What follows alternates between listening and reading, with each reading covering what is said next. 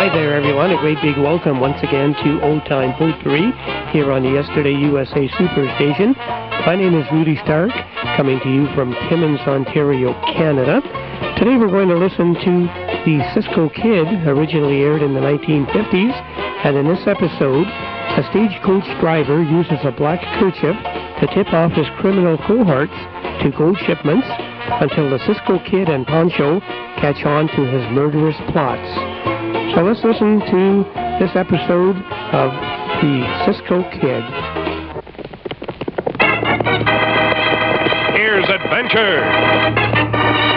Here's romance. Here's the famous Robin Hood of the Old West.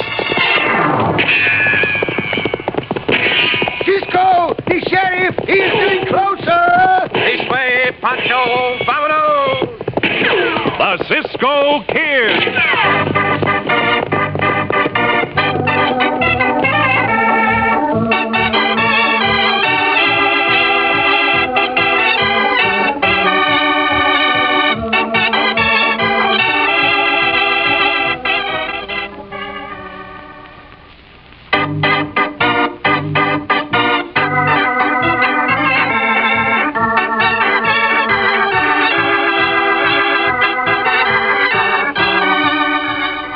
The Cisco Kid in our gripping story, The Black Kerchief.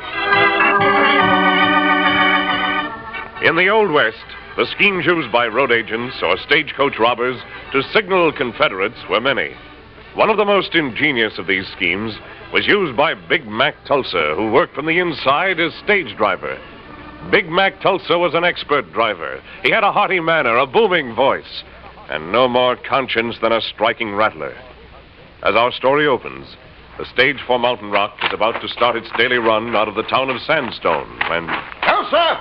Hey, you, Tulsa! What do you want, Riggs? Hold it for a few minutes. We're putting a box of gold aboard. Gold, huh? How much? I don't know, but you gotta haul it over to Mountain Rock in time to make the eastbound train. All right. Maybe I better go along with you. Last time you had a haul of gold, you got held up. You don't need to go, Riggs. You're sending along a shotgun messenger. What more do you want? Look, Tulsa, I ain't only the owner of this stage line, I'm the sheriff, too. So if I want to ride All right. It don't make no difference to me. I was just trying to save you a mighty dusty ride. And what with you telling me all the things you got to do around here? Yeah, you're right about that. I guess I don't need to go. You can plan to start in 5 minutes. I'll be right back. Where you going? Going to get me another kerchief to take along. So blasted much of that alkali dust that one ain't enough. Well, hustle. Remember, you got to make that train.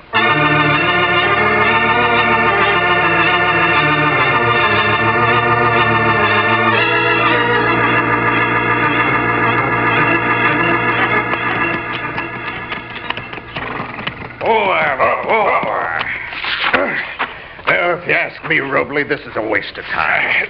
What do you mean, a waste of time? Riding clear over here from Mountain Rock on the chance Tulsa may be carrying a box of gold. We made out all right 3 weeks ago, didn't we?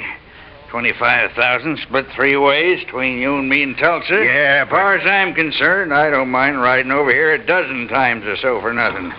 Well, we can pick up that kind of money on one good 10 strike. Quit your grumbling. Get them horses over behind the boulders. All right. Hey, here comes the stage, Haim. Just round the bend down below. Be right with you, Robley. Is Tulsa wearing the black kerchief?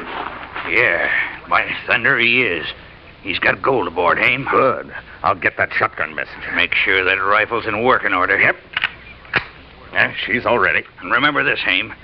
We fire a few shots at Tulsa, and he fires a few shots at us after you get the messenger. Just to make it look right to any passengers he might be carrying. Yeah, I know. Then he drives the stage on back to Sandstone and reports the holdup. Giving the wrong description of us. Now, the stage is getting closer, Haim. Better draw a bead on that messenger. Yep. I got him dead center. You say when, Robley? Not yet. Let him get a little closer. All right, now. Nice. Got him plumb center. Pull that mask over your face and come on. Stop them horses, driver. Hold!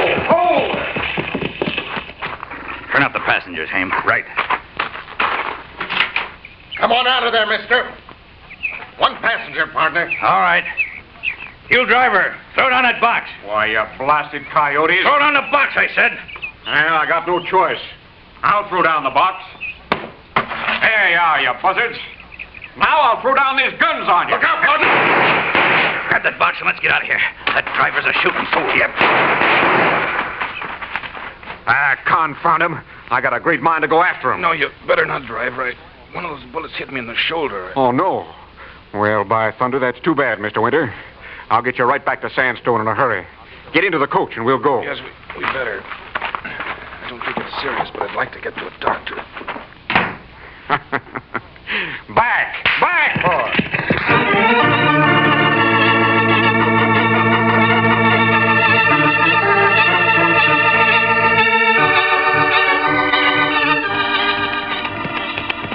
Pancho still not know why we ride to the town of Sandstone, Cisco. You do not know, Pancho? Pancho not know. Well, I'm certain I told you, Chico. Pancho not remember, Cisco. Very well, then I'll tell you again. And this time, try to remember. See, I try to remember. We are riding to the town of Sandstone because Senor Riggs wants to talk to us. What about, Cisco? What about? Well, huh? the message did not say. No. But I imagine he wants to talk to us about the holdup of one of his stages some weeks ago. Senor Riggs want us to find the bandidos? Oh, it's possible. He wants us to help. But Senor Riggs the sheriff, too, no? See, here's the sheriff, Pancho. Mm-hmm. But after he bought the stagecoach line, his duties as owner kept him from working full-time as the sheriff. Pancho not think the people's like this. Well, the only one who has suffered has been Senor Riggs himself. See? Therefore, there have been no complaints from the people. No complaints from the people. I understand Senor Riggs has offered to resign as sheriff, but the people of the county will not have it. Here come the stagecoach now, Cisco. See. According to the schedule Senor Riggs sent us, the stage should not be coming this way.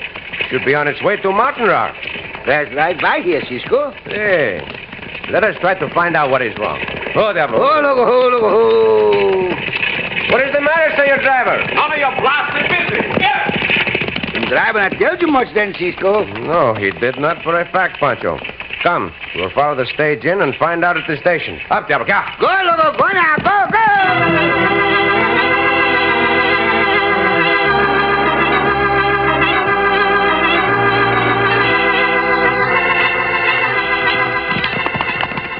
Oh, devil, ho! Well, let's leave our horses here, Pancho. Leave the horses here, Pancho. Mingle with that crowd of people at the stagecoach station. Stagecoach get in, Cisco. See, and it attracted a lot of people to the station. Let us wait right here and listen, amigo. Wait right here and listen. Oh, there's Senor Riggs, Cisco. See, I see him. He's helping a passenger out of the coach. Uh-oh. The passenger wounded, no? See, listen, Pancho, listen. Somebody go get the doc. I will. The wound isn't a bad one, but it better be looked at. What's the story on this, Tulsa? Story is, he was held up by a gang of road agents, Riggs. Must have been 5 or 6 of them. All big fellas. I only saw 2, but... Rest of them was over behind the boulders. They got the shotgun messenger, Riggs, and then I opened fire on them. Of course, they shot back, and one of their bullets must have hit Mr. Winter here. Then they run. Go on, Tulsa. That's about all, except I had to throw down the box. I tell you, that was a nerve-wracking experience, Riggs. And I got to have a day off. Well, that's what you said after the last hole. Well, that's what I'm saying now, too. Now, here comes the doc.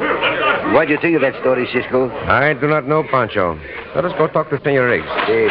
Senor Riggs! Oh, howdy, Cisco. Howdy, Pancho. Buenos dias, Senor Riggs. Buenos dias, Senor Riggs. Mighty glad you got here. I've just had another one of my stages held up in Ross. See, we were just listening, Senor. May we talk in your office? Well, sure thing. Come on. Come on, Pancho. See, I come. Sit down, boys. Gracias, Senor. Gracias, Senor. Cisco, I need your help. You may have our help, Senor. Gladly. Now, you heard Tulsa say maybe that there was 5 or 6 bandits in that gang. See? So we got that much to go by. Now... At the moment, Senor Riggs, I am not as interested in that gang as I am in your driver, Tulsa. Huh? He not nice to us, Senor. He said he opened fire on the bandidos, Well, that's right. and that the bandidos ran away with the gold box. Yeah? If there were 5 or 6 bandidos, why did not at least one of their bullets hit Senor Tulsa? Oh, I don't know about that, Cisco. Please let me finish, Senor. Also, why should a man with courage enough to fire on 5 or 6 bandidos have to have a day off to get back his nerve? See, Senor, why? That's the way Tulsa is, Cisco. Did you have no shotgun messenger on that trip? Sure. Tulsa told me he got shot down. I sent a couple of the boys to bring in his body. I'll be back tomorrow, Riggs. Well, who are these two hombres? One of them's a Cisco Kid, and the other's his partner, Pancho. Oh? They're here to help. Un momento, Senor Riggs. We are here to pay our respects to Senor Riggs, Tulsa. I see. Well, anyway, be back tomorrow. Why'd you break in on me like that, Cisco? I thought it best that Tulsa not know too much, Senor. Well, now, look here. If you suspect him, you're wrong. Perhaps. Nevertheless, if you have no objections, Pancho and I will trail him and find out where he goes tonight. For as far as I am concerned, that hombre's story does not ring true.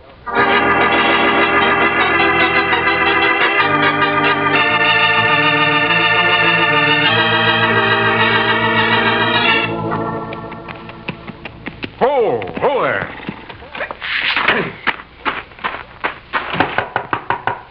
Who is it? It's me, Tulsa. Open the door, Robley. Wait a minute. Come on in. Howdy, Haim. Howdy. Howdy, Robley. Tulsa. Thunder, it's a long ride over here to Mountain Rock. Yeah, the back room of this cafe is a good place to meet. Only hombres like us use this cafe. Here's your share of the gold in this little sack, Tulsa. Here's the figures on how much gold is in the box. Look it over. I will in a minute. That Cisco Kid's around here, boys. Cisco? How do you know? He was in Riggs's office talking with him before I left. I got a hunch he's going to help Riggs on this hold-up business. Why, that's easy. We'll just get Cisco. I ain't so sure it'll be easy, Robley. That Cisco Kid's a mighty bad hombre. Mighty bad. Is he on his way over here, Tulsa? I don't know. Maybe, maybe not. Just thought I'd tell you about him so you can be on the watch for him. I sure ain't gonna worry about him. If he shows up here, there's plenty of hombres around here who'd like to gun him down. Now, come on out in the cafe. I'm hungry.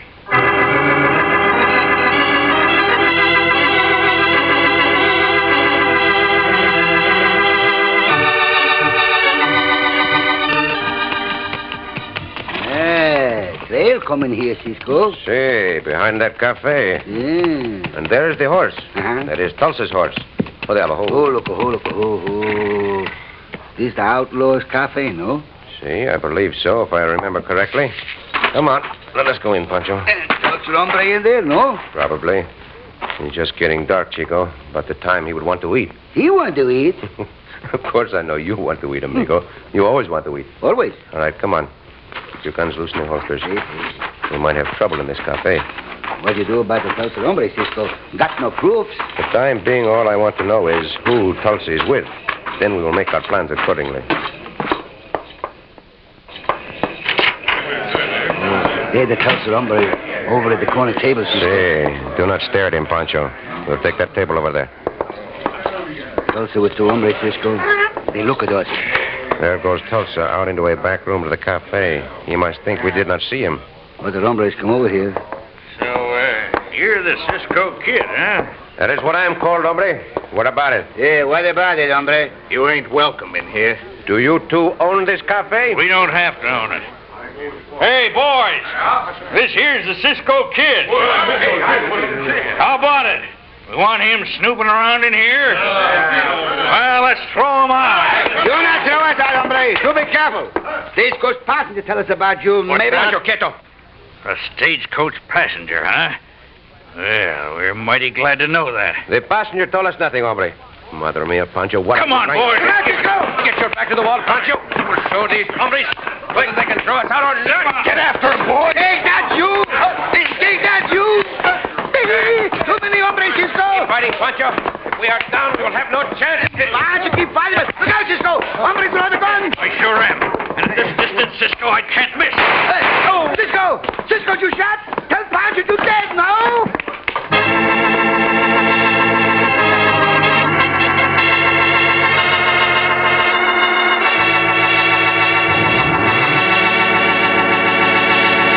It may be that the gunman's bullet found its mark. In just a moment, we'll return to the Cisco Kid.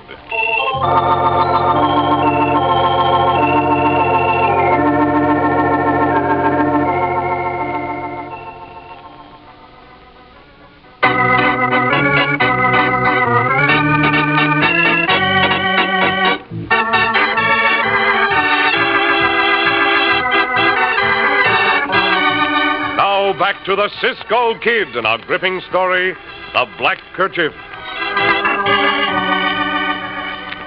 The stage driver at Tulsa, working with the road agents, Robley and Haim, wore a black kerchief as a signal to the waiting bandits that he was carrying gold on the stage.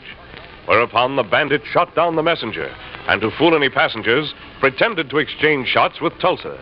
In the melee, the passenger, a man named Winter, was wounded. But Tulsa's story of trying to fight off the bandits did not ring true to the Cisco Kid, and he and Pancho trailed Tulsa to the Outlaws' Cafe in the neighboring town of Mountain Rock. A fight ensued. A shot was fired at Cisco, and now... Cisco, you shot, no? No, the bullet missed me, Pancho. Where is that hombre who shot at me? He run out the door, Cisco. Other hombre run out, too. Then let us fight our way out of here, amigo. This way. Out the back door, Cisco. Hey, Pancho, where our horses are. So you would stop me, hombre? We'll see about that. All right, the way is clear, Pancho. Make a run for it. Answer on, Cisco. Nobody here in the back room, Cisco. Tulsa and those other two hombres have left. Come, out this door. To our horses, Pancho. Why the hombres leave so quick, Cisco? On account of something you said, Pancho. You talk too much. What Pancho say, Cisco? You said that stagecoach passenger told us about those bandidos. Pancho say maybe, Cisco. And Pancho think if Pancho say that, bandidos look guilty, no? What you have done is to put that passenger's life in grave danger. Danger? Now those bandidos will think he could identify them, and they will try to kill him. Oh, diablo. Oh, loco. We must get back to Sandstone. We must get there as soon as possible. Pop, diablo. Go, loco, go now. Go.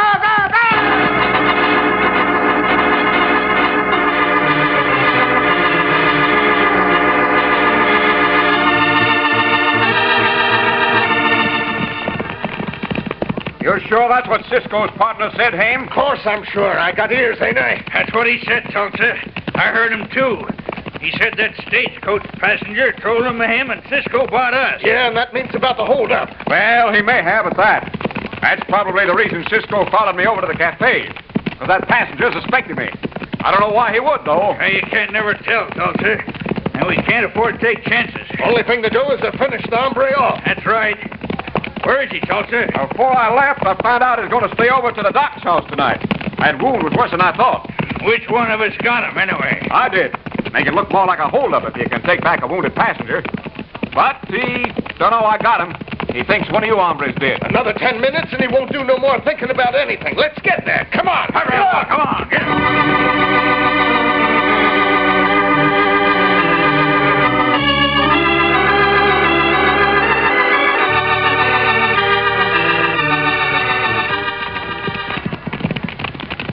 Now we're back in the Sandstone, Cisco. Where's the passenger? We'll have to find out from Senor Riggs. He may be at Senor Riggs' house. We will see. Hold on. Ho. You stay here, Pancho. I will go to the door. Huh? Be right there.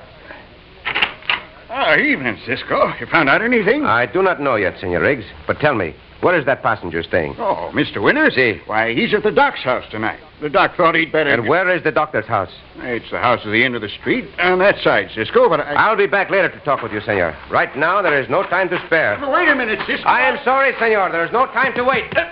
Down the street, Pancho. Down the street. Up, Go now. Which place we go, Cisco? To the doctor's house. There are 3 horses at the side of the house. The bandidos are already there. We'll ride around to the back. This way, though. Come on. This way, loco, go. There are the hombres, Pancho. Where? Just about to raise that window. Into them, Diablo. Come on. Into them, loco. Look out, Tulsa. I'll break that blasted Cisco kid off his horse. Cisco kid will gladly get down from his horse and talk with you, Tulsa, like this. Get him over. Yeah, I'll get the fat one. Go and I get the fat one, you hombre, you. Kick Cisco's feet out from under him. I do not think you will, hombre. Watch. Hit him, Tulsa. Hey. Oh. Now, come on. Let's get out of here, quick. Pancho, are you all right? Pancho, all right, Cisco. Pancho just get gun whipped a little. Oh, good thing Pancho got a hard head.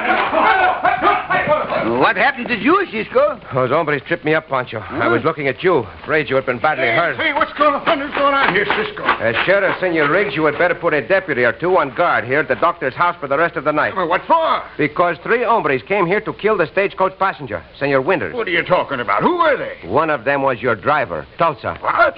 Oh, you must have that wrong, Cisco. No, Senor Riggs, I have not. I am convinced that hombre is in with the bandidos who have twice held up your stagecoach. And Pancho sure, too, no? But as yet, I have no proof. What you got there, Cisco?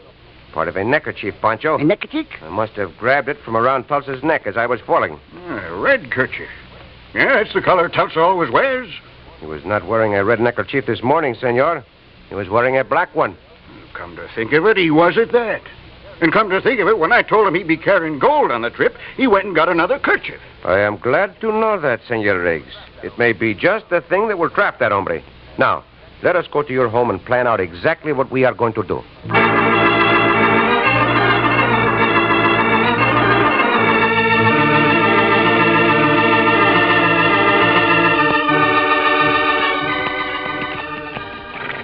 We will stop here, Pancho. Yeah. From here, we can see everything that goes on. Oh, diablo. Oh. Cisco got the field's glasses? See, Pancho. Why we come up here, Cisco? You heard the plan we talked about last night, Chico. We come here to look down on the holdup, no? See. Uh-huh.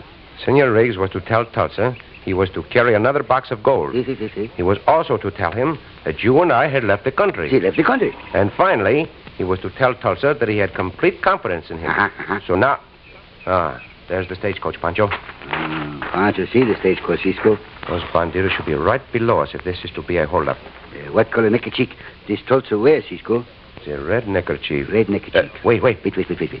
No, he is changing it. The other neckerchief is black. There's no question, Chico, but what that is a signal. It's a signal. Come, we'll ride down the trail. This time we will have our proof. Cisco, catch those bandidos. We will see. Let us get down there, Pancho. Up, Diablo, come on. Go, Lobo, go now, go.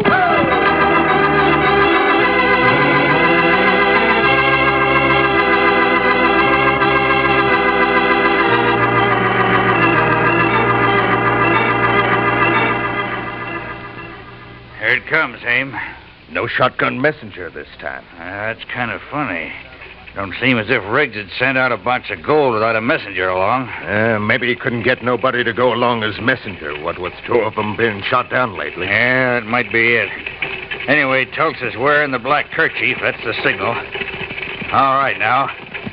Hold back them horses, driver. Yep. Ho, boy.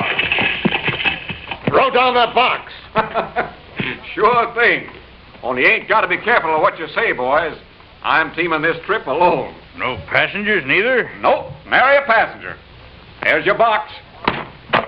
Might as well open her up and make the split right here. Hey, what's the horse carrying on about? We're going to find out, hombre, right now. Into them, Diablo. Come on. Why, thunder ain't the trick. You all right, hombre? Come down off that stake. Hey, let go. Now we'll see about you. I'll kill you for this. That I doubt. Stand back away from him, Tulsa. Let me get a shot at him. How can I stand back? Sure, not sure, Cisco, hombre. Not while Pancho got the bullwhip. No! Pancho grabbed the gun with the bullwhip, no? One more punch will fix you, hombre. And now for you. Easy, Cisco, easy. Very well, then. Get your hands up, all three of you. Quickly. Come. Nice work, Cisco. You and the boys got here a little too late to see the fun, but I guess you got things under control. Here are your prisoners, Senor Riggs. And I believe that with some questioning, you can recover much of your stolen gold. Cisco, I'm going to get you for this. Where you are going, hombre, you will have no chance to get anyone. And I would venture a guess that never again will you wear a black neckerchief.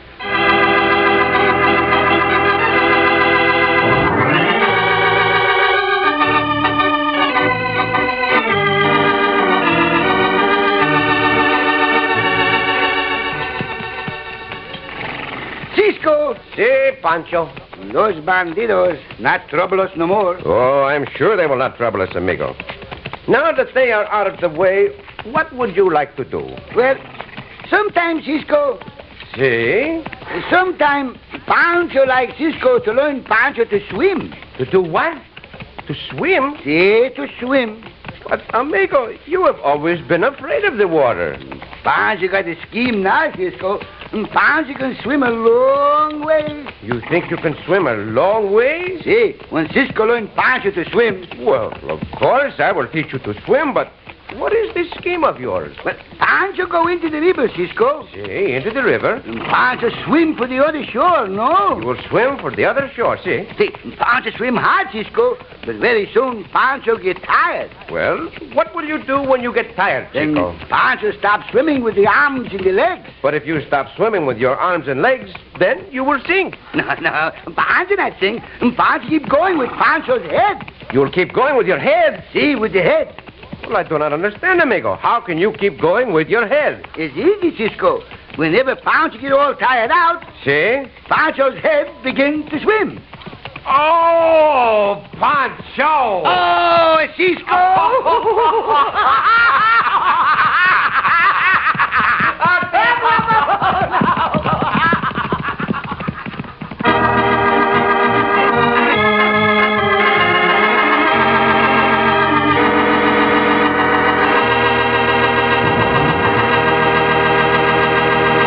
And so ends another exciting adventure with O. Henry's famous Robin Hood of the West, the Cisco Kid.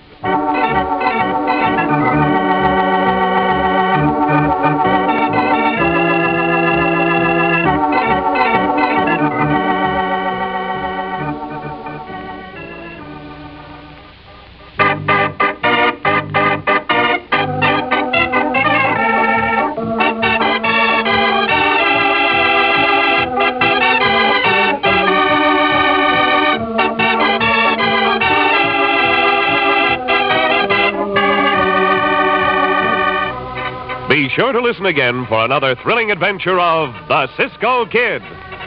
Cisco Kid was played by Jack Mather, Pancho by Harry Lang.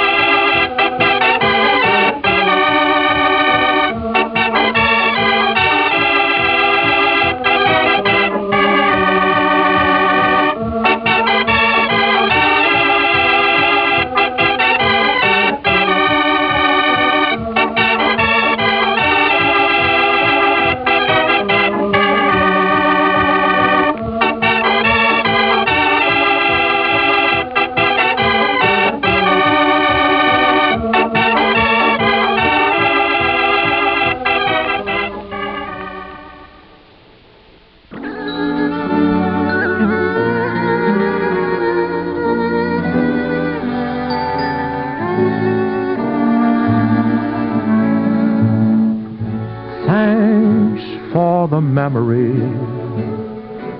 Hi, this is Kim Bragg, and up next is my good buddy, Walden Hughes.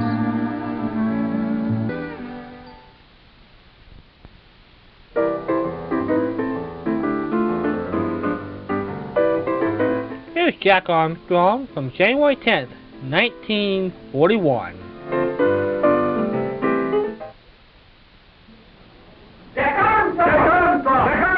Jack Armstrong, the all-American boy. Wave the fight and high, boys. Show them how we stand. Ever shall our team be champions, known throughout the land. We here, breakfast of champions, bring you the thrilling adventures of Jack Armstrong, the all-American boy. Okay, you table tennis shark. Let's see you get this one. Doggone it, I missed it again. Hey, listen, Charlie, where'd you learn to play this game? You're beating a hide off me. Say, you didn't expect a win from me, did you? Why, heck, I've been practicing my strokes all winter, and I've been keeping in training, too. You mean you've been training to play table tennis? Oh, that's the funniest one I've heard all week. Cheapers, I'll bet you'd want to get in training before you shovel the snow off the front steps. Well, you're the trainingest guy I ever met. Listen, I didn't get in training especially so I could play table tennis with you. I just naturally am in training, and, well, I think it helps me play a better game. You see, I've got a training program I follow all year round, and that way I'm always ready to play any game that comes along. Yeah, but training is hard work, not the way I do it. Listen, Joe, did you ever hear of the 3 training rules of Jack Armstrong? They're a swell system to follow, and it's easy as anything. You mean that training program they tell us about on the radio? Oh, those Jack Armstrong rules sound too doggone easy to me. They can't be much good. Well, any training program that's okayed by athletes like Bob Feller and Gene Sargent is good enough for me. Maybe a good training system would help me if I gave it a chance. What do you have to do, Charlie? Well, it's just like Franklin McCormick tells us on the Jack Armstrong broadcast. I'm sure that every fellow and girl will get real benefit from following the 3 training rules of Jack Armstrong. That's why I'm advising you to, first, get plenty of fresh air, sleep, and exercise. Second, use lots of soap and water every day. And third, eat a genuine athlete's training breakfast in the morning. Lots of those crunchy, toasted whole wheat flakes called Wheaties with plenty of milk and your favorite kind of fruit. Yes, sir, that's a breakfast of champions you should be eating regularly. It's brimming with keen flavor, the extra special Wheaties kind that makes you want to come back for more and more Wheaties. It's packed with real get-up-and-go nourishment to help you get a champion start for the day. I'm telling you, the sooner you get in training and eat Wheaties for breakfast, the more fun you're going to get out of life. Be sure to ask for some Wheaties right away, will you? That's swell. And now, Jack Armstrong, the All-American Boy. Jack Armstrong is about to leave his horse escort and start on foot into the wild hill country, the Zamboanga Peninsula in Mindanao in the Philippines. With him are Billy, Betty, Uncle Jim, and the Filipino Michelle. Jack and the others are in search of an old Moro peddler whom they think knows something of the missing Professor Loring. They followed the main trail on horses loaned by the Army troops stationed at Pettit Barracks on the coast. But now they're leaving the main trail and starting off on foot along a rough, narrow trail that leads to the village of Molita. Right now, they're saying goodbye to Lieutenant Rawlings, who, with a squad of soldiers, will take the horses back to Pettit Barracks. Listen. Listen to those horses neigh and whinny, Lieutenant Rawlings. I think they're glad they're not going any further into this wild country. These horses always get restless up here in the hills, Jack. I think they smell the wild boars that roam around through the thick underbrush. Jumpin' Jiminy, Lieutenant Rawlings. Don't tell me that there are wild boars in this country. There certainly are, Billy. And they have long tusks. Don't ever dispute the right of way with one of them. They're mean customers. I understand they attack horses sometimes, Rawlings. That's right, Captain Fairfield. You have to keep an eye on that pack horse of yours. You mean a wild boar will actually attack a horse? He will if he gets a chance, Betty. Take that pack horse of yours. He's got a heavy pack strapped to each side of the saddle. He could keep one wild boar away with his heels.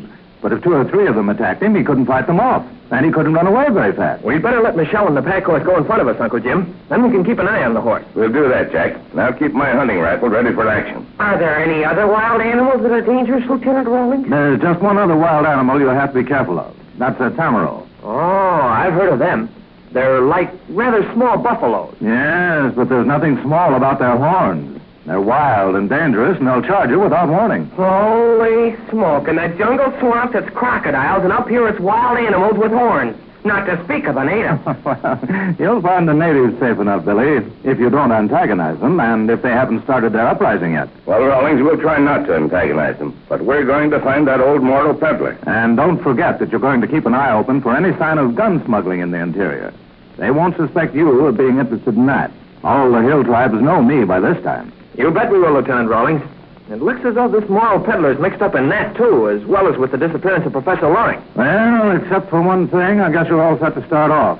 You've got your equipment on the pack horse, and you've got that pedometer I gave you on your belt, haven't you, Jack? I'll say I have. Here, I set it at 0, and from this moment on, I'll know exactly how far I've walked. You certainly will. If you use that pedometer with that map I gave your Uncle Jim, you won't get lost. You said that we were all set to start off except for one thing, Rawlings. What is that one thing? That's a little surprise I have for you from Colonel Brewster. Clark, bring those walkie-talkies here. Jumpin' Jupiter, what on earth is a walkie-talkie? A walkie-talkie is the Army slang name for a little portable radio set we use. It only weighs a few pounds. You strap it on your back. You mean you can actually talk to someone at a distance with a set as small as that? You certainly can. You can talk from 10 to 15 miles, depending on atmospheric conditions. Here, Clark's bringing them now. See how light and portable they are? That's mighty kind of you, Lieutenant. Those sets ought to prove mighty useful. I hope they will. Clark, give one set to Jack and the other to Billy. Now, sling them over your back and buckle those straps in front. Here. That's the way you do it. This is a mighty light radio set. I'd hardly know it's on me. They look like toys, don't they? Oh, I just love the name, walkie-talkie. The soldiers gave them that name. They walk with them, they talk with them, so there you are. They're run by batteries, of course. And there's no tuning dial since they broadcast on just one wavelength. Oh, where's the microphone, Lieutenant Rawlings? The mic's in that canvas pocket on the right side. Pull it out. That's the way. And that little steel telescopic rod extends upward as an antenna when you want to use it. Let's try 'em out, Jack, just to make sure they're all right. Okay, Billy. Pull the antenna rod out. Now, I'll speak into this little mic. Hello, Billy. Oh, nothing happened. Hey, you both forgot to turn on the switch. Oh, gosh. Reach back. It's at the bottom of the pack. Here it is. Turn your switch on, Billy. Now we'll see how it works. Hello, Billy. Jumping Jimmy, it scared the daylights out of me, Jack. The voice is coming from my undershirt. I'll try mine now. Can you get this, Jack? I'll say I got it. Hey, this is marvelous. If we have to be separated and get into any trouble, we can yell to each other about it. And here's an extra set of batteries. See, they're quite small. I'll take those, Rawlings. It was very kind of Colonel Brewster to think of lending us these little radio sets. Colonel Brewster thinks that you may bring back some very important information for him, Captain Fairfield. That's why I want you to have everything you can spare. If someone is really smuggling rifles to the hill tribes, you'll be able to get information better than any of us. They won't suspect you. They'll think you're just after some news of the missing Professor Loring. Well, that's my real mission, Rawlings, but you can trust us to keep our eyes open. This little trail goes directly to the village of Melita, doesn't it? Yes, it does, but there are several forks. Now, the first fork is 1.5 miles from here. Take the left-hand trail there. Now, keep to the left for 2 miles more. At that point, bear right. You'll have to keep track of these distances with your pedometer, Jack. I'll watch it closely, Uncle Jim. The natives of Melita won't be friendly to you, but I don't think they'll give you any real trouble. Well, now, I'll take my horses and men back to Pettit Barracks. Goodbye, and good luck to you. Goodbye, Lieutenant Rawlings. Come on, men. Back we go. Steady there, Black Star. There we are. Goodbye. Goodbye. Well, here we are, alone on the Zamboanga Peninsula of Mindanao. Hardly alone, Billy. There are many thousands of natives scattered through these hills. Moros, Visayans, Manobos. And some of them are pretty fierce, too, Billy. Oh, but they can't be as fierce as the Moros around Cotabango, Jack. Some of them are, Betty. The tribes around Lake Lanao are the fiercest tribes in the islands. So let's get going. Michelle, you lead the pack horse in front of us. If any wild boys try to attack him, I'll take care of them with my hunting rifle. Me lead back, horse Captain very fierce. But if you shoot, you make sure you hit wild boar. You no hit me. Oh, you don't have to worry about Uncle Jim's marksmanship, Michelle. He can drill a dime at 50 yards. Me not worry. Me just careful, that horse. Come on, horse. We go. Look at the horse pour the ground. I don't believe he wants to go, Uncle Jim. It's going just the same, Betty. We can't carry tents and cooking equipment and supplies on our back. Oh, look at him rear up. Those packs will slide off his back. Now, they're cinched up pretty tightly, Billy. Here, Michelle, I'll lend you a hand with him. Hey, steady there, Seabiscuit. That's good, Senor Jack. You know how I handle horses. He's gone now. Me lead him. Good work, Jack. Now, let's get going. We've got quite a hike ahead of us. This isn't much of a trail, Uncle Jim. Kind of hard to follow it along the trees of this hillside. It's a lot better than no trail at all, Billy. We may find ourselves going across country with nothing to guide us but a compass and Jack's pedometer. It's climbing uphill, isn't it, Uncle Jim? That's right, Betty. According to this map I have, it's not much of a map.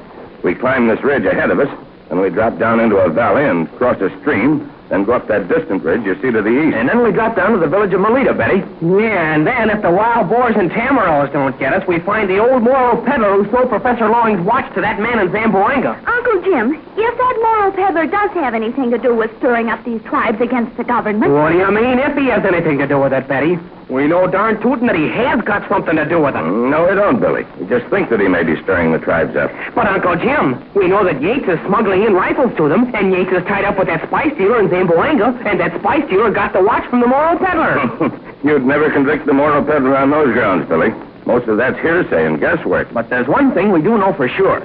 We know that the peddler must know something about Professor Loring. Well, at least we know that he somehow got hold of Professor Loring's watch. Look at the pack horse ahead, Uncle Jim. He stops. He won't go any further. Oh, look at his ears go back, and look at him sniffing the air. I'll bet he sees something or smells something in the bushes. Well, watch Michelle, Jack. He's looking at something in the bushes. He sees something. Maybe he sees a wild boar or a tamaraw. Stand to one side, Betty. I'll get this rifle ready, just in case we need it. Look at the horse. He's running up again. Look out. He's broken loose. He's galloping this way. Oh, he's running away. He's running toward us. Whoa there, boy. Watch him. Don't let him run over you. I'll try to grab the rein, Uncle Jim. There, I got him. Oh, he's dragging Jack along the trail. Hold on to him, Jack. Oh, Anna, boy, you're stopping him. He's slowing down. Oh, look at him. He stopped. Jack stopped him. I've got him. He won't get away. Oh, look how that horse quiets down when Jack speaks to him. It beats me how he does it. Why, he's actually coming back. Jack is leading him back. He's quieted down, Uncle Jim. Hey there, Michelle. What started him off that way? He smell wild boar. Me saw wild boar in bushes. A boar. A wild boar? Is he still there, Michelle? No, he gone now. Me take over, Senor Jack. He all right now. Okay, Michelle. But next time you hang on to that rein. I don't want to be dragged along like that again. That was magnificent, Jack. If you hadn't stopped him, we'd have lost our packs. Say, Jack, what are you looking at? Look, Uncle Jim. Look up on top of that ridge ahead. That's where I'm pointing. Don't you see something flashing in the sun? Where, Jack? Wait a minute. There is something flashing there. It's gone now. No, it's back again. Jumping Jiminy, you don't suppose... I'll take a look through the binoculars. Let's see now. It was just to the right of that distant tree. There, I'm on the spot. Yes, by Jove, there is something there. But what is it, Uncle Jim? What is it? It's a man, Betty. Maybe a Moro. He's signaling something to the valley beyond. He's signaling by waving his barong about. That's where the flashes of sunlight come from. Well, what do you suppose it means, Uncle Jim? It means that this trail is being watched, Billy. It means that when we arrive at the village, they'll be expecting us. But there's nothing we can do about it except be doubly on our guard. So, let's get started.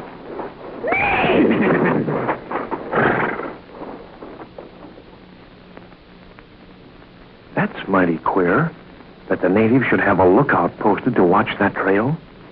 What do you suppose it means? But there's one thing certain. There's something very odd going on in that village, or they would never have a sentry posted. There's excitement of some sort ahead, you can bet on that.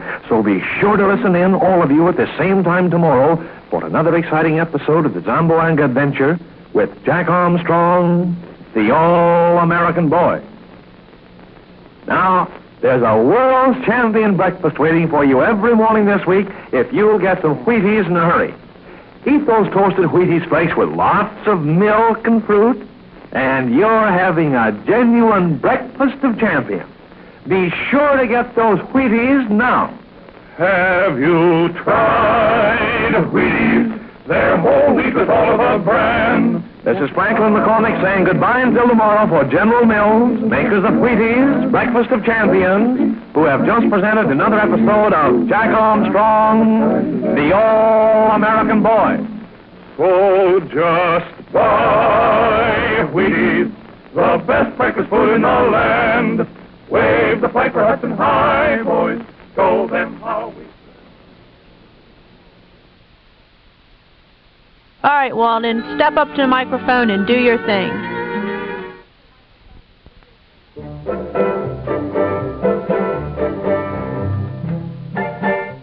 This part of the Yesterday USA interview with Dick Beale. I got thinking, maybe most of our audience don't realize that WXYZ, the studio, was a little different than most radio stations. Could you explain that? Yes. Most people in Detroit think WXYZ is in the Maccabees building. Well, it's WXYT now, but at that time they went out near Belle Isle Bridge and the Alden Park Manor area on East Jefferson, down from Detroit toward Grosse Pointe, and they found a mansion, and it was for sale, and they went in and looked at it, and they said, gee, this would make a nice radio studio. So in the bedrooms upstairs, they put offices. That's where Jack McCarthy's office was as station manager of WXYZ, also the voice of the Green Hornet, which is a key part in what's going to happen when I get to Hollywood. But downstairs in the beautiful foyer, that's where the secretary was, and there was the big, like in the Gone with the Wind, the big staircase going upstairs, and then they closed off the door to the dining room. You had to go back toward the kitchen and then in toward the dining room, and the dining room was the radio studio. And they put red leather benches all the way around it where actors could sit down, drapery, heavy drapery, facing the Detroit River where East Jefferson was, and the kitchen, the butler's pantry, which is where the butler would have been to have all the silverware and plates there. Then part of the kitchen was down toward Detroit on that side, and then it went up some steps into the cooking area of the kitchen, and that's where Billy Hensterbeck was, the engineer, and sitting up above him in a little perch was Charles D. Livingston or Fred Flowerday, depending on what show it was. Then stepping down from there, coming back, there was the client's booth outside the north window of the studio so they could sit there and watch the show. The only problem I had was one microphone dangled from the ceiling, made for people that are 6 feet tall. And at 4'6", I had just one heck of a time. So they found a little ammo case there. They said it was World War II. I think it was the Civil War.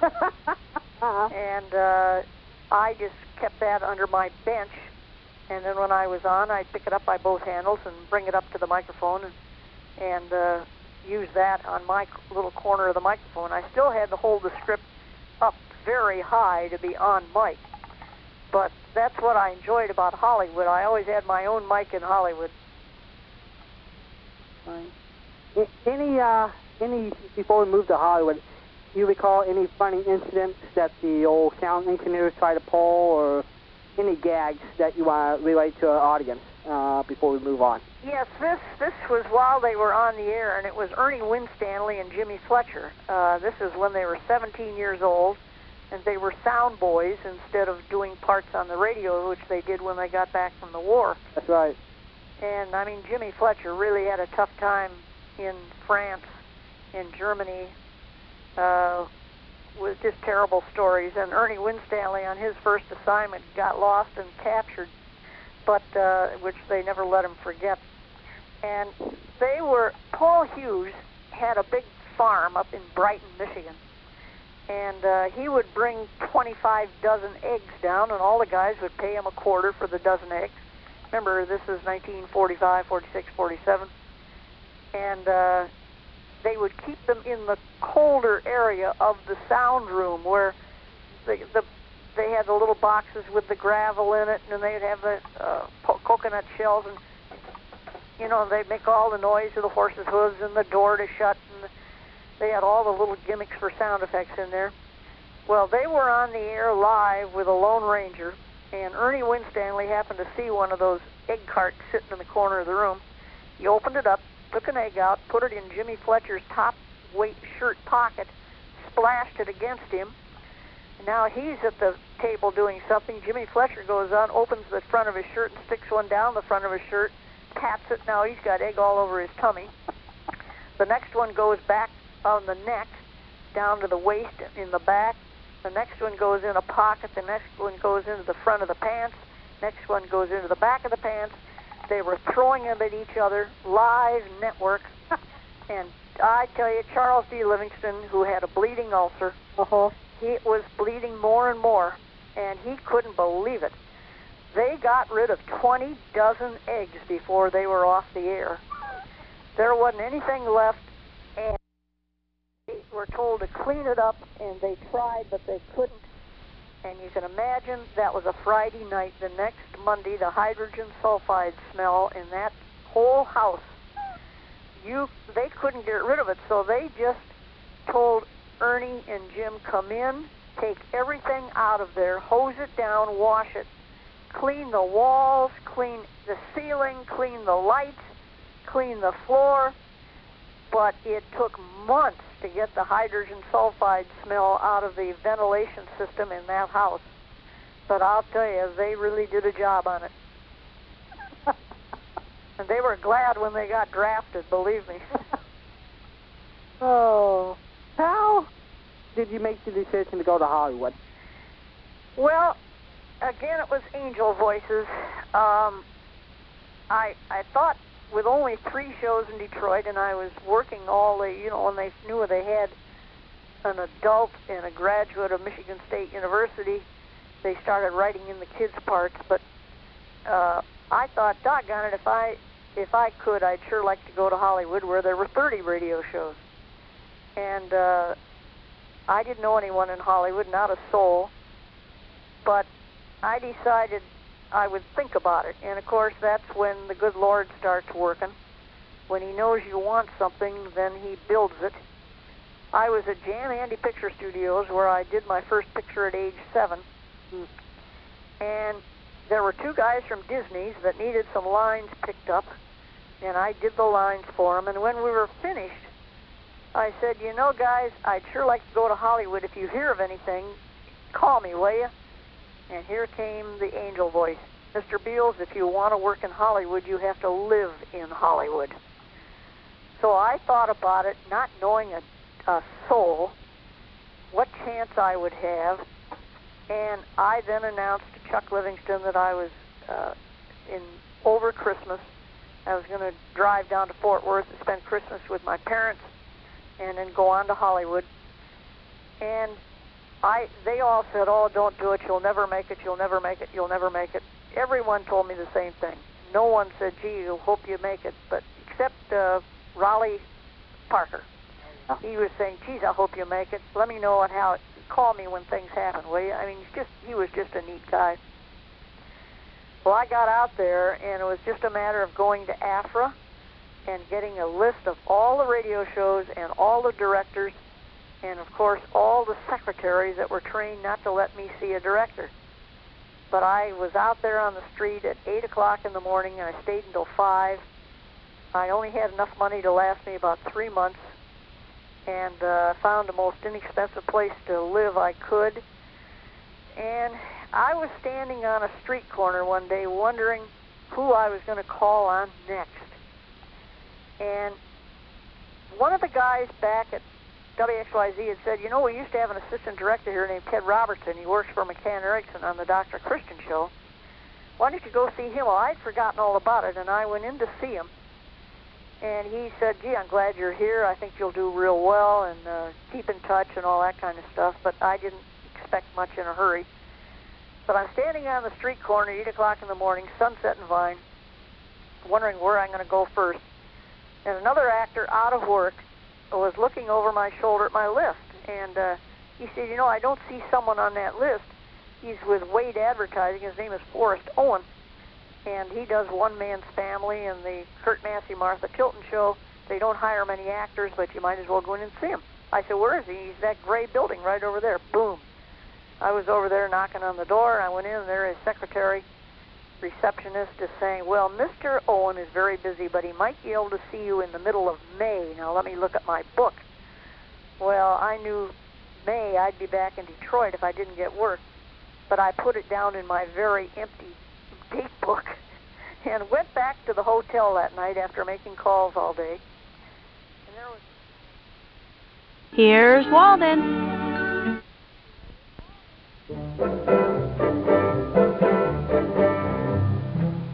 Here is the Adventures of Ozzie and Harriet from October 17th, 1948.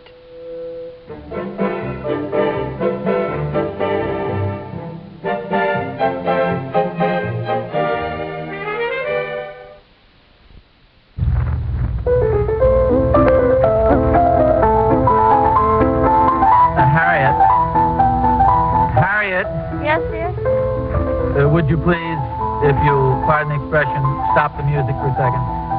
Yes. Take a look at this ad in Life magazine. Yes, I saw that. Isn't that Joan of Arc pattern simply beautiful? That's what I mean. No wonder everybody says the solid silver with beauty that lives forever is International Sterling.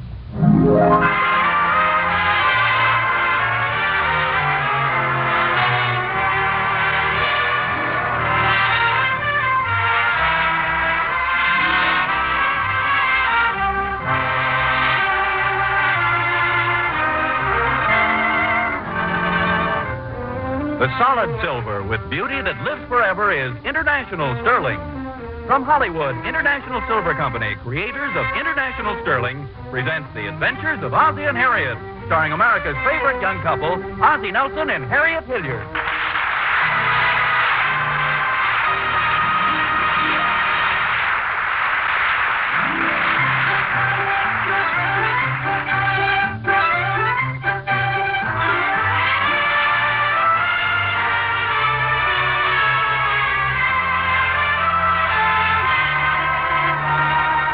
It's a pleasant family scene we find in the living room of the Nelsons at 1847 Rogers Road. A fire in the fireplace, Nick the dog stretched out on the hearth, Ozzie on the couch reading the evening paper, and Harriet curled up in the easy chair with a basket of mending.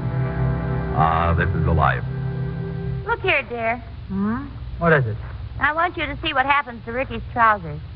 Gee, they're getting pretty thin. How can he wear them out that way? He never sits down. Where are the boys? Out in the kitchen. I told them they could stay up a little longer if they promised to do their homework. Aren't these David's books here on the table? What are you fellas doing out there? Just getting the crackers. Why don't you go out and take a look, dear? Okay. How you doing, boys? We're okay. Well, Pop, this is a neat book. Well, wait a minute. What's the idea of reading comic books? Pop, these aren't ordinary comic books. They're educational. I suppose this first story is educational. Tommy Skunk lets him have it. That's a swell story, Pop. Tommy Skunk is Never mind, Sheriff of Ricky. Why aren't Animal you Town. boys doing your homework? Well, you don't understand, Pop. You see, we're supposed to do a composition on animals and birds and stuff. And these comic books tell you all about it. They're very educational. We're going to read our school books, too, Pop. Well, nevertheless, you promised to get right at your homework after dinner. I thought a promise meant a little more to you guys than something to be said and forgotten. We didn't mean to break our promise, Pop. We didn't think you'd catch us. I don't think you understand, Pop. The teacher told us to get these comic books. They're very instructive. All I can say is school certainly is a lot different than it was when I was a boy. It's a lot better, isn't it, Pop? I'm not too sure, Ricky. Back in those days, everybody walked 10 miles through snow. Well, that's not what I mean. When I went to school, we didn't have to learn about nature out of comic books. We wanted to learn about animals and trees and plants. We went right out into the woods. Yeah, Pop, but that was back in the old days. Oh, they weren't the old days. It wasn't that long ago. We don't have any woods around here. Well, of course we do. There are plenty of woods around here. The hills are covered with trees. Well, what was easier for you, Pop? Grandma Nelson told us that your Pop used to take you on hikes in the woods. Yes, that's true. He did. Many an afternoon, I remember Pop would come in and say, "Let's go, boys. We're taking a hike." Off we'd go up to the pines or up to Phelps Woods. I'll bet you had a lot of fun. Yeah, we sure did. There weren't many dads like my father. There aren't any now at all.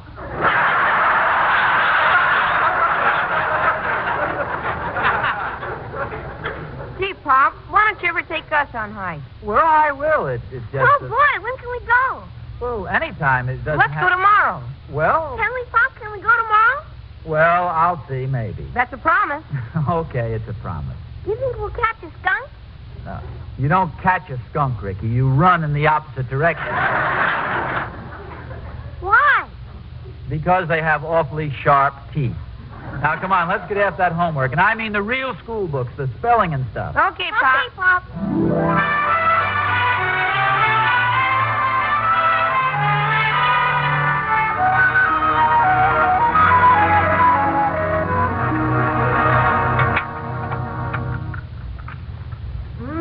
My bacon smells good. Well, good morning. I was beginning to get worried. About an hour ago, I heard you say you were getting up. I was. It was cold, and I wanted another blanket. You better get a blanket for the eggs. They're cold, too. The boys eaten yet? Oh, hours ago. They're upstairs changing their clothes. Changing their clothes for what? They're going hiking today. Oh. Well, it's a nice day for a hike. Me, I think I'll do a few things around the house. Maybe I'll try out that new couch on the porch. It looks pretty comfortable. Well, perhaps I didn't hear the boys correctly, but aren't you taking them up to Indian Springs for a hike or something? They said you promised them you would. I promised? Oh, that. Oh, well, we were just talking last night. I don't think it was anything definite. Well, they're upstairs getting out their camping stuff. They seem to think they're going today.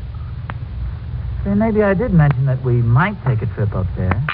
Oh, they'll forget all about it. You know how they are. Enthusiastic about something, and 10 minutes later, it's all forgotten. Well, they seem pretty enthusiastic about the hike. Well, you know how they change from one minute to the next. Remember last summer? That rocket ship they were going to build and fly to the moon in it? They never did go. I hope they won't be disappointed when they find out you aren't going to take them. Well, who said anything about not taking them? If they still want to go after I finish breakfast, I'll be only too glad to take them. Oh, that's wonderful, dear. I'm sure they want to go. They've been talking about it all morning. As a matter of fact, it'll probably be a lot of fun for me, too. Get a little exercise, some of that clear mountain air, hear the brown leaves crunching under my feet. Oh, isn't it lucky? What's the matter? Well, I'm so glad you enjoy the sound of crunching. I just burned the toast.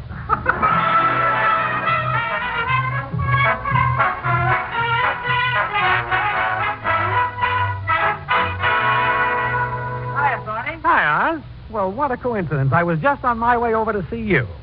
Oh, gee, I'm awful sorry, Tony, but as a matter of fact, I'm a little short myself this week. Oz, please. I just came over to pay a little neighborly visit. Here, have a cigar. Oh, is Catherine... I mean, are you... No, Oz. No special occasion. Here, enjoy a good smoke. What's the matter with it? Nothing's the matter with it. Golly, can't a man offer his neighbor a cigar without going through a third degree? Well, don't forget I know you pretty well. You're sure it's not going to explode or something? Now, please, Oz, you have my word for it. Just a plain cigar. As a matter of fact, my boy Will bought it for me. Will? Isn't he a little young for cigars? I promised to do him a little favor this afternoon, and he bought them for me to show his appreciation.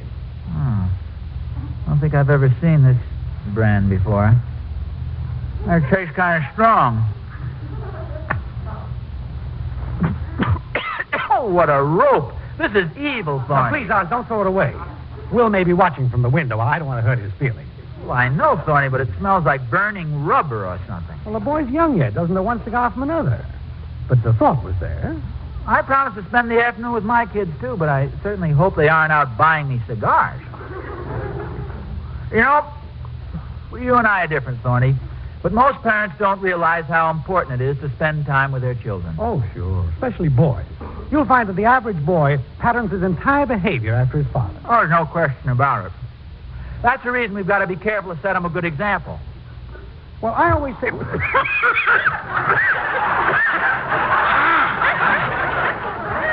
I think you're right about that cigar, Oz. It smells horrible. I think so many parents make a mistake when they make casual promises to their kids and then wriggle out of them in one way or another. It's no good. And then the parent wonders... I think you can throw that away, Oz. Will probably isn't watching after all. It's okay. It's not bad. Now, take me, for instance. I promised to take my boys on a hike this afternoon, and nothing in the world could keep me from it. Hike? Oz, old man, you mean to stand there with that awful cigar in your mouth and tell me you don't know about the big professional football game this afternoon? Football game? Well, sure, down at the stadium. Well, isn't that next week? Of course not. It's this afternoon. Well, I thought it was next week. I wonder if it's too late to get tickets. Well, how can you go? You promised to take the boys hiking. Well, yes, but I'm sure they'd rather go to the football game. Don't you think? I don't know, Oz. Did they seem very enthused about the hike? Oh, yeah. As a matter of fact, Harriet said they've been talking about it all morning. Why don't I just ask them which they'd rather do? Well, don't you think that's a little unfair to them, Oz? In what way? Well, naturally, they'd know you'd rather go to a football game, so they'd probably give up the hike just to make you happy. But inside, they'd feel that their pop let them down. You really think so? Oh, yes, I do, Oz. A promise is a big thing to a kid. I remember once my grandfather promised to take me fishing. And at the last minute, he changed his mind and took me to a movie instead. A Tarzan picture. And you never quite forgave him? Not only that, I've never felt the same about Elmo Lincoln. Since that day, I don't seem to enjoy his pictures as much. Yeah, I see what... Elmo Lincoln? He hasn't made a picture in years and years. They haven't shown those. Oh, didn't I tell you, Oz, we got a television set? Oh. I think you're right about the promise, Thorny. Oh, I'm sure of it, Oz. What's one football game compared to setting the right example for David and Ricky? I don't know what I could have been thinking of. A promise is a promise. Well, that's the way I look at it, Oz. Even if we don't have a good time this afternoon, we'll have the satisfaction of knowing that we've kept our promises to our boys. Yeah. Where did you promise to take Will? I was a little smarter than you were, Oz. I promised to take Will to the football game.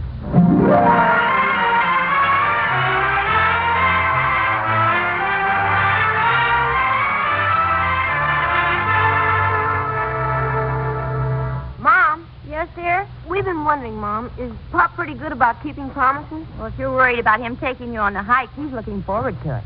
Oh, gee. What kind of talk is this? Well, Thornberry just said there's a professional football game today. His father's taking him to the game, and all we get is an old hike. Well, I'm surprised at you two guys. I think you have a pretty nice dad. You know, it isn't every father who's good enough to take his boys hiking. You don't want to hurt his feelings, do you? Well, golly, no, but... Well, do you think if we told him we'd rather see the game than go hiking, it'd hurt his feelings? You're taking a chance. Let's take the chance, David. No, Ricky, we don't want to hurt Pop's feelings. I'll tell you what you could do. You might just hint that if he'd rather go to the football game, you'd be willing to postpone the hike. Hiya, fellas. Hi, Pop. Well, beautiful weather for a hike, isn't it? Yeah. Nice day for football game, too.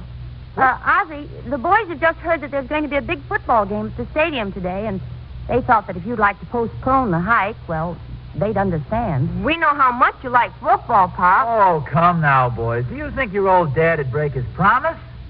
Besides, on a beautiful day like this, who wants to sit in a crowded stadium and watch a football game? Shut up, Ricky. No, sir. This is a perfect day for a this is a day for a hike in the the woods.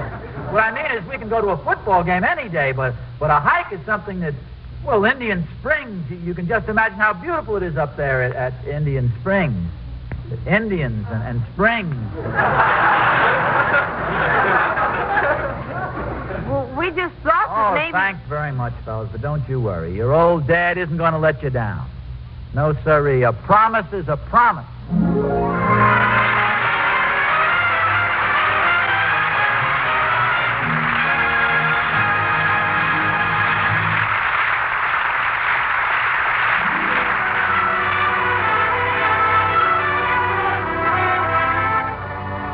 What silver pattern has had scores of letters written about it?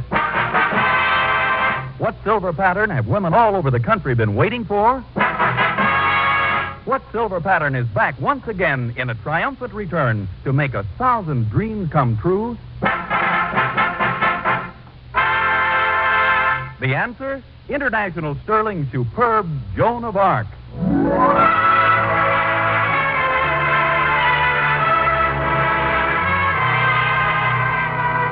Yes, Joan of Arc is back once again. The silver pattern you wrote about, waited for, dreamed of. One of the most magnificent patterns ever to come from the hands of the famous International Sterling craftsman. Every detail is finished to perfection, back as well as front, and each piece is crowned with a gleaming classical shell ornament. Here, in every way, is solid silver at its loveliest. You'll agree when you see Joan of Arc at your International Sterling dealers. So don't miss it. Tomorrow, see Joan of Arc, the silver pattern you asked for. Created by International Sterling.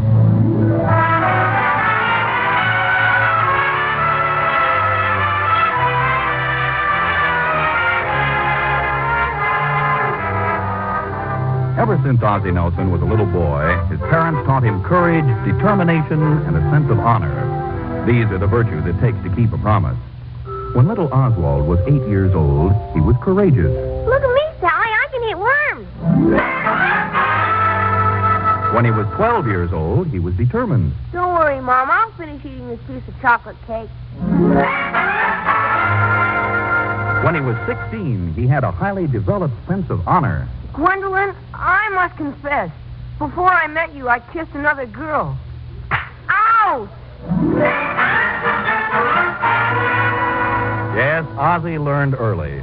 At 19, he made his first important promise. I promise to pay the Blue Sky Auto Finance Company the sum of $30 a month. And he kept his promise. In fact, the finance company made sure of it. And so the Ozzie Nelson of today has the same grim determination to keep his promise. He's out in the garage now, dusting off his hiking boots. Meanwhile, Harriet has put in her daily call to her mother. Hello? Hello, Mother. It's Harriet. Oh, hello, dear. How are you? Oh, not so good, dear. My feet hurt, and I feel a headache coming on. Have you taken an aspirin? Yes, but my feet still hurt. I went to that modern art exhibit today, and I warn you, dear, don't go. That bad? Dreadful. Simply a collection of three-cornered apples, women with 6 arms and purple hair. The only thing in a frame that made sense turned out to be the fire hose. Today's the last day of the exhibit, isn't it? Yes, thank goodness. Well, I'm glad you told me. Ozzie promised to take me, but now I won't insist on it. How is Ozzie, dear? Oh, he's fine. He and the boys are going on a hike today. Today? Isn't he going to the football game? No, he seems to prefer the hike. Really? That doesn't sound like Ozzie. Well, frankly, I think he really wants to go to the game, but he's just sticking to his promise. You know, it's silly because the boys want to go to the game, too. Well, dear, if Ozzie wants to go to the game and the boys want to go to the game, why don't they just go to the game and forget about the hike? It sounds simple. It's as simple as ABC. But this is an XYZ family. I guess they'll all go on the hike and be perfectly miserable just so Ozzie can prove prove he keeps his promises. But you just said he promised to take you to the art exhibit. Yes, but he can't because it's closing today, and last night he promised the boys... Huh? Oh, Mother, I have a wonderful idea. Would you like to hear it? Now, Harriet, if it's some plan to trick Ozzy, I don't want to hear about it. Okay, Mother. You know I never like to interfere in your little family squabbles. So I'd rather you wouldn't Okay, tell me Mother, about I'll call you again. Goodbye, Mother. Of course, if you insist and you feel that you need my advice, Harriet. Harriet? Operator, we've been disconnected.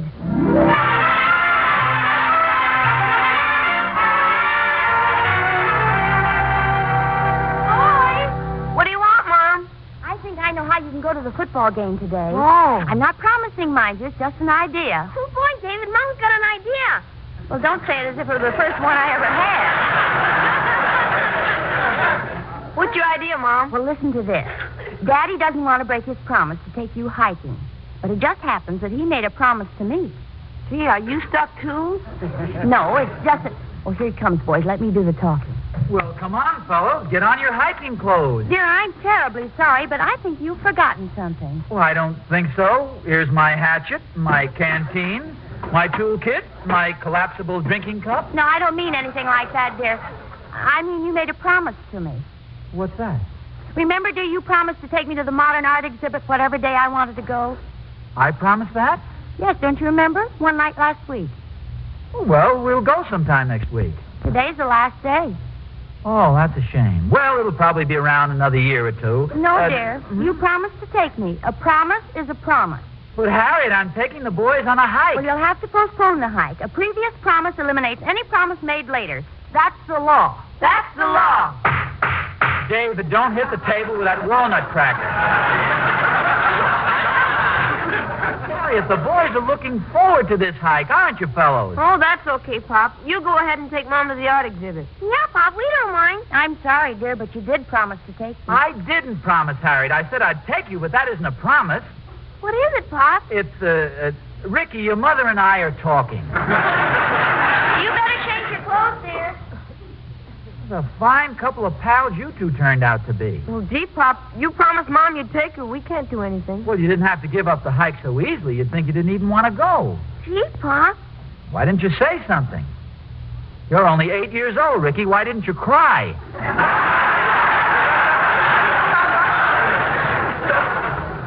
Are you sore, Pop? Oh, of course I'm not sore at you. I suppose the art exhibit won't be so bad. Gives a man culture, I guess. You don't mind going, Pop? Oh, no. If it'll make your mother happy, I'm only too glad to take her. It'll probably be very interesting. Well, I'll see you guys later. Where are you going, Pop? Outside to see if I can't find something wrong with the car.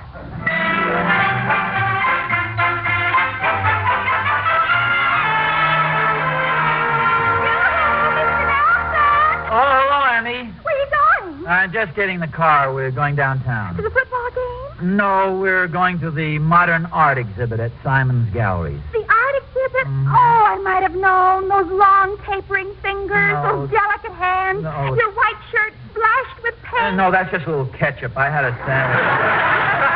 Oh, Mr. Nelson, I'll bet your paintings win every prize. No. I'm only going to the art exhibit to look. To look? Yes, I'm not a painter. You're not a painter?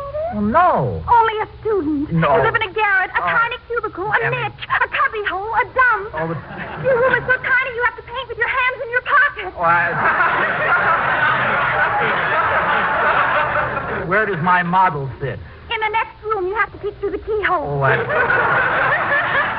Feverishly, you work on your portrait day in and day out. No, It means fame. The world will soon recognize your genius. And so you paint and paint and paint.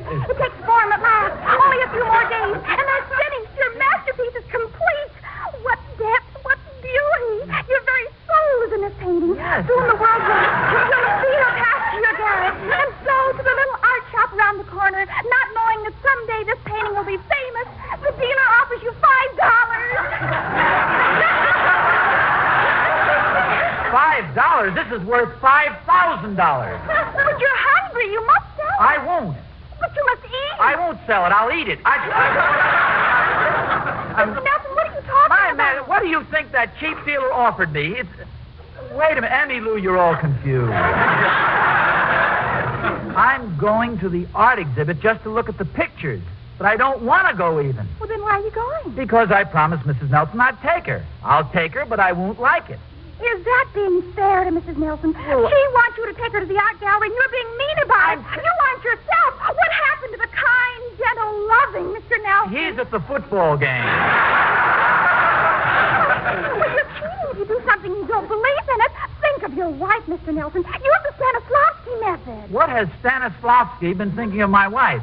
It's a dramatic technique. You keep repeating something until you believe it. For instance, you say you're a leaf until you actually believe you are a leaf. You can do the same thing with the art exhibit. Keep saying, I want to go to the art exhibit, until you want to go. I want to go to the art exhibit. I want to go to the art exhibit. Well? I think I'll try I'm a leaf. You've got to convince yourself for Mrs. Nelson's sake. Keep repeating it. I want to go to the art exhibit. It'll be fun. I want to go to the art exhibit. It'll be fun. You can do it, Mr. Nelson. You're strong. Good. You're brave. I'm strong. I'm brave. I want to go to the art exhibit. It'll be fun. You're a liar. No, I'm not. Yes, you are. I want to go. It'll be fun. No, it won't. Yes, it will. I'm a leaf. I want to go.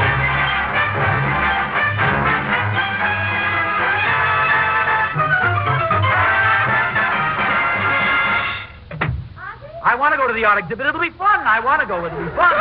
The art exhibit. I want to go to the art exhibit. I want to feast my eyes on those beautiful colors. I want to run barefoot through those gorgeous paintings. I want to go to the art exhibit. You want to go? Yes, I want to go to the art exhibit.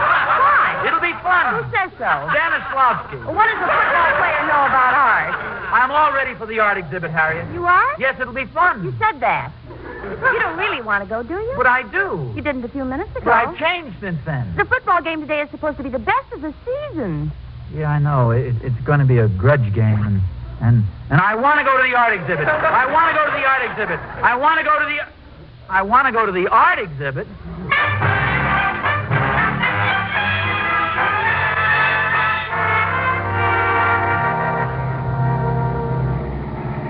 Beautiful day, isn't it, dear? Yes, but we'll be better off at the art exhibit indoors. I think it's going to rain. Rain? There isn't a cloud in the sky. Well, they're all hiding behind the mountains, waiting for the football game to start. Ozzy, if you'd rather go to the football game, don't be afraid to say so. Oh, you can go to a football game anytime. I want to go to the art exhibit. Harriet, you made the wrong turn there. The art exhibit's to the left. You're going to get into all the traffic going to the stadium. I've decided I want to go to the game instead. But I thought you wanted to go to the art exhibit. This is the last day, and a promise is a promise. Harriet, I won't let you make this sacrifice. I made you a promise, and I'll stick to it. Dear, when the rules of living were drawn up, there was one rule that headed the list, and it supersedes all other rules. Harriet, nothing is more firmly established than the obligation to keep a promise. Oh, yes, it is. A woman's right to change her mind. But I want to go to the art exhibit. You'd better quit while you're still ahead, Stanislavski. I might change my mind again. Well, what about the boys? They're going to meet us at the stadium. It seems they met Emmy Lou, and she convinced them they ought to hike down there. Harriet, are you sure you honestly want to go to the football game? Oh, definitely, dear. I want to go to the football game. I want to go to the football game. I want to go to the football game. I want to go to the football game.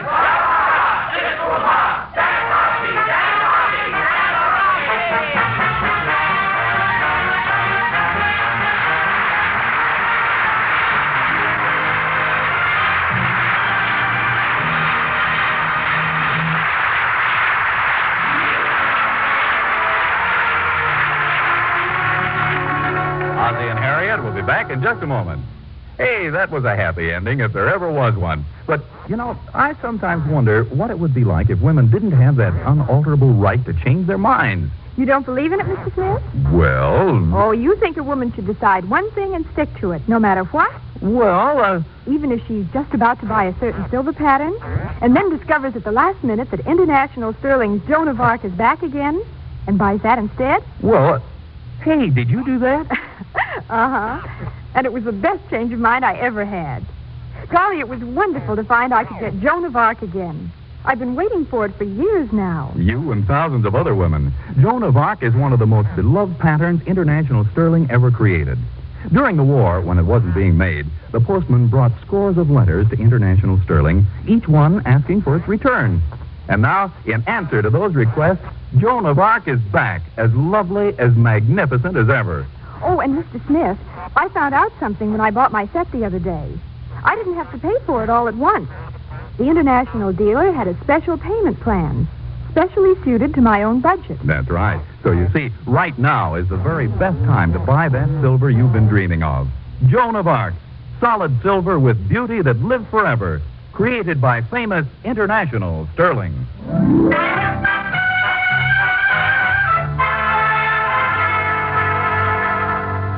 Boy, did we have a good time today. It was neat, boy. Well, what happened to you guys? I thought you were going to meet us at the stadium. We went over to Will Thornberry's instead.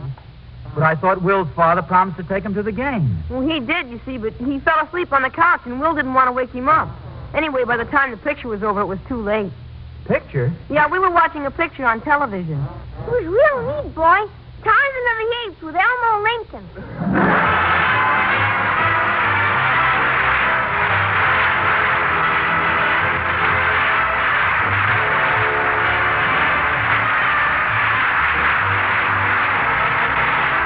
Tune in again next week to another adventure of Ozzie and Harriet, starring Ozzie Nelson and Harriet Hilliard. And remember, the solid silver with beauty that lives forever is International Sterling. Yes, Harriet, the solid silver with beauty that lives forever is International Sterling. Appearing in support of Ozzie and Harriet were John Brown, Tommy Bernard, Henry Blair, Janet Waldo, and Lorene Tuttle. Original music was composed and conducted by Billy May. This program originates in the Hollywood studios of the National Broadcasting Company and is also broadcast over the Trans-Canada Network of the Canadian Broadcasting Corporation. This adventure of Ozzie and Harriet will be transmitted to our men and women overseas by shortwave and through the worldwide facilities of the Armed Forces Radio Service. Friends, one day very soon a neighbor of yours will call on you for a contribution to your local community chest, and I hope you'll contribute generously. Because the service they render to your town or city is really tremendous. Homes for the aged, free medical care for the poor and sick, summer camps for children, work for the handicapped. All these worthy causes are helped by your local community chest. And because your community chest can treat problems as they arise, they're prevented from spreading and affecting the welfare of the nation. So when that doorbell rings, give all you can, won't you? Remember, everybody benefits if everybody gives. This is Vern Smith speaking. This is NBC, the National Broadcasting Company.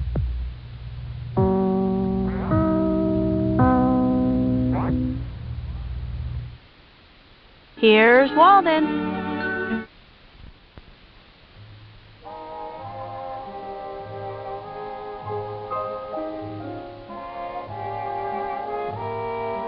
That was The Adventures of Ozzie and Harriet from October 17th, 1948.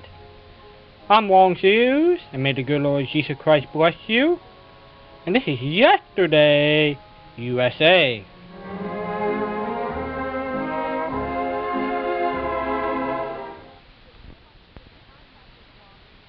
If you would like to get in contact with Walden, his email is walden1@yesterdayusa.com.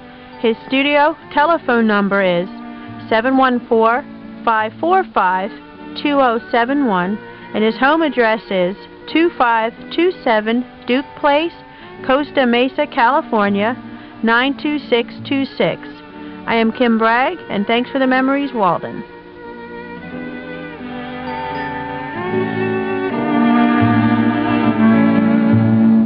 Cheerio, toodaloo. Thank you so much.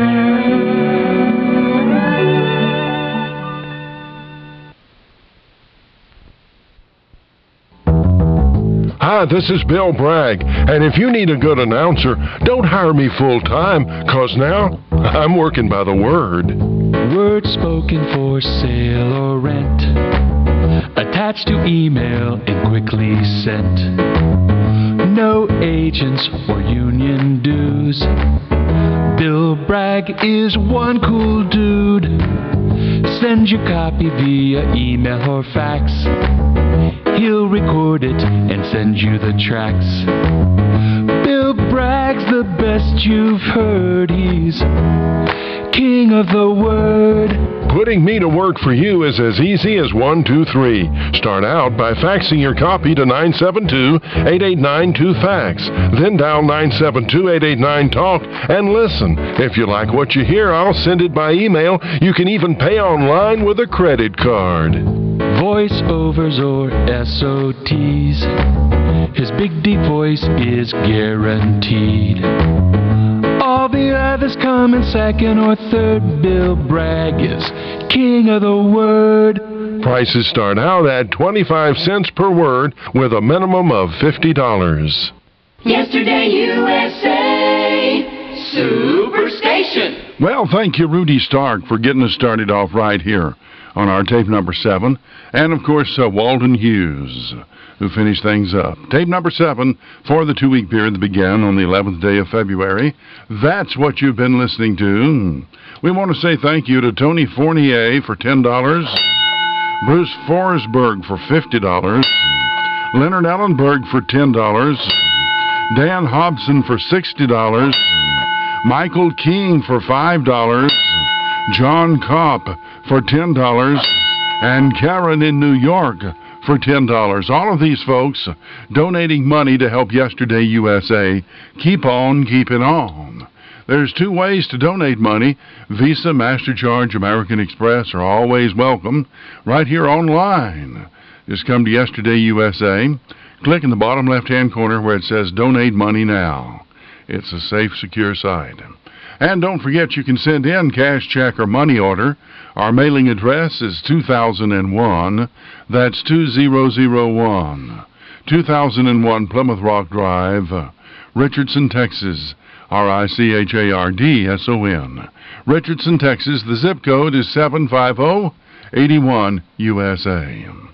Also, don't forget Big Live broadcast tonight and every night, 7 nights a week here on Yesterday USA. I'll be coming your way Monday through Thursday, along with Mike Andy from Fort Worth.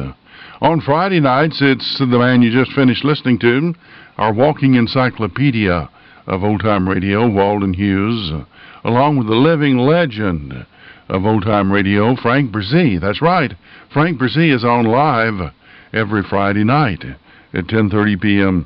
Eastern Time. Also, Walden comes back on Saturday and Sunday night with an all-new lineup there as well. And speaking of new lineups, don't forget the Saturday-Sunday lineup. You need to listen all day Saturday and all day Sunday, because we only play those shows one time. And our 16 tapes, of course, will be rotated during this 2-week period, Monday through Friday, for 2 weeks, starting February the 11th. Well, that's our story, and we're sticking to it. Thanks for your support and your generosity. Don't forget to help us out, because we need your support, and we're depending on it. Thank you very much.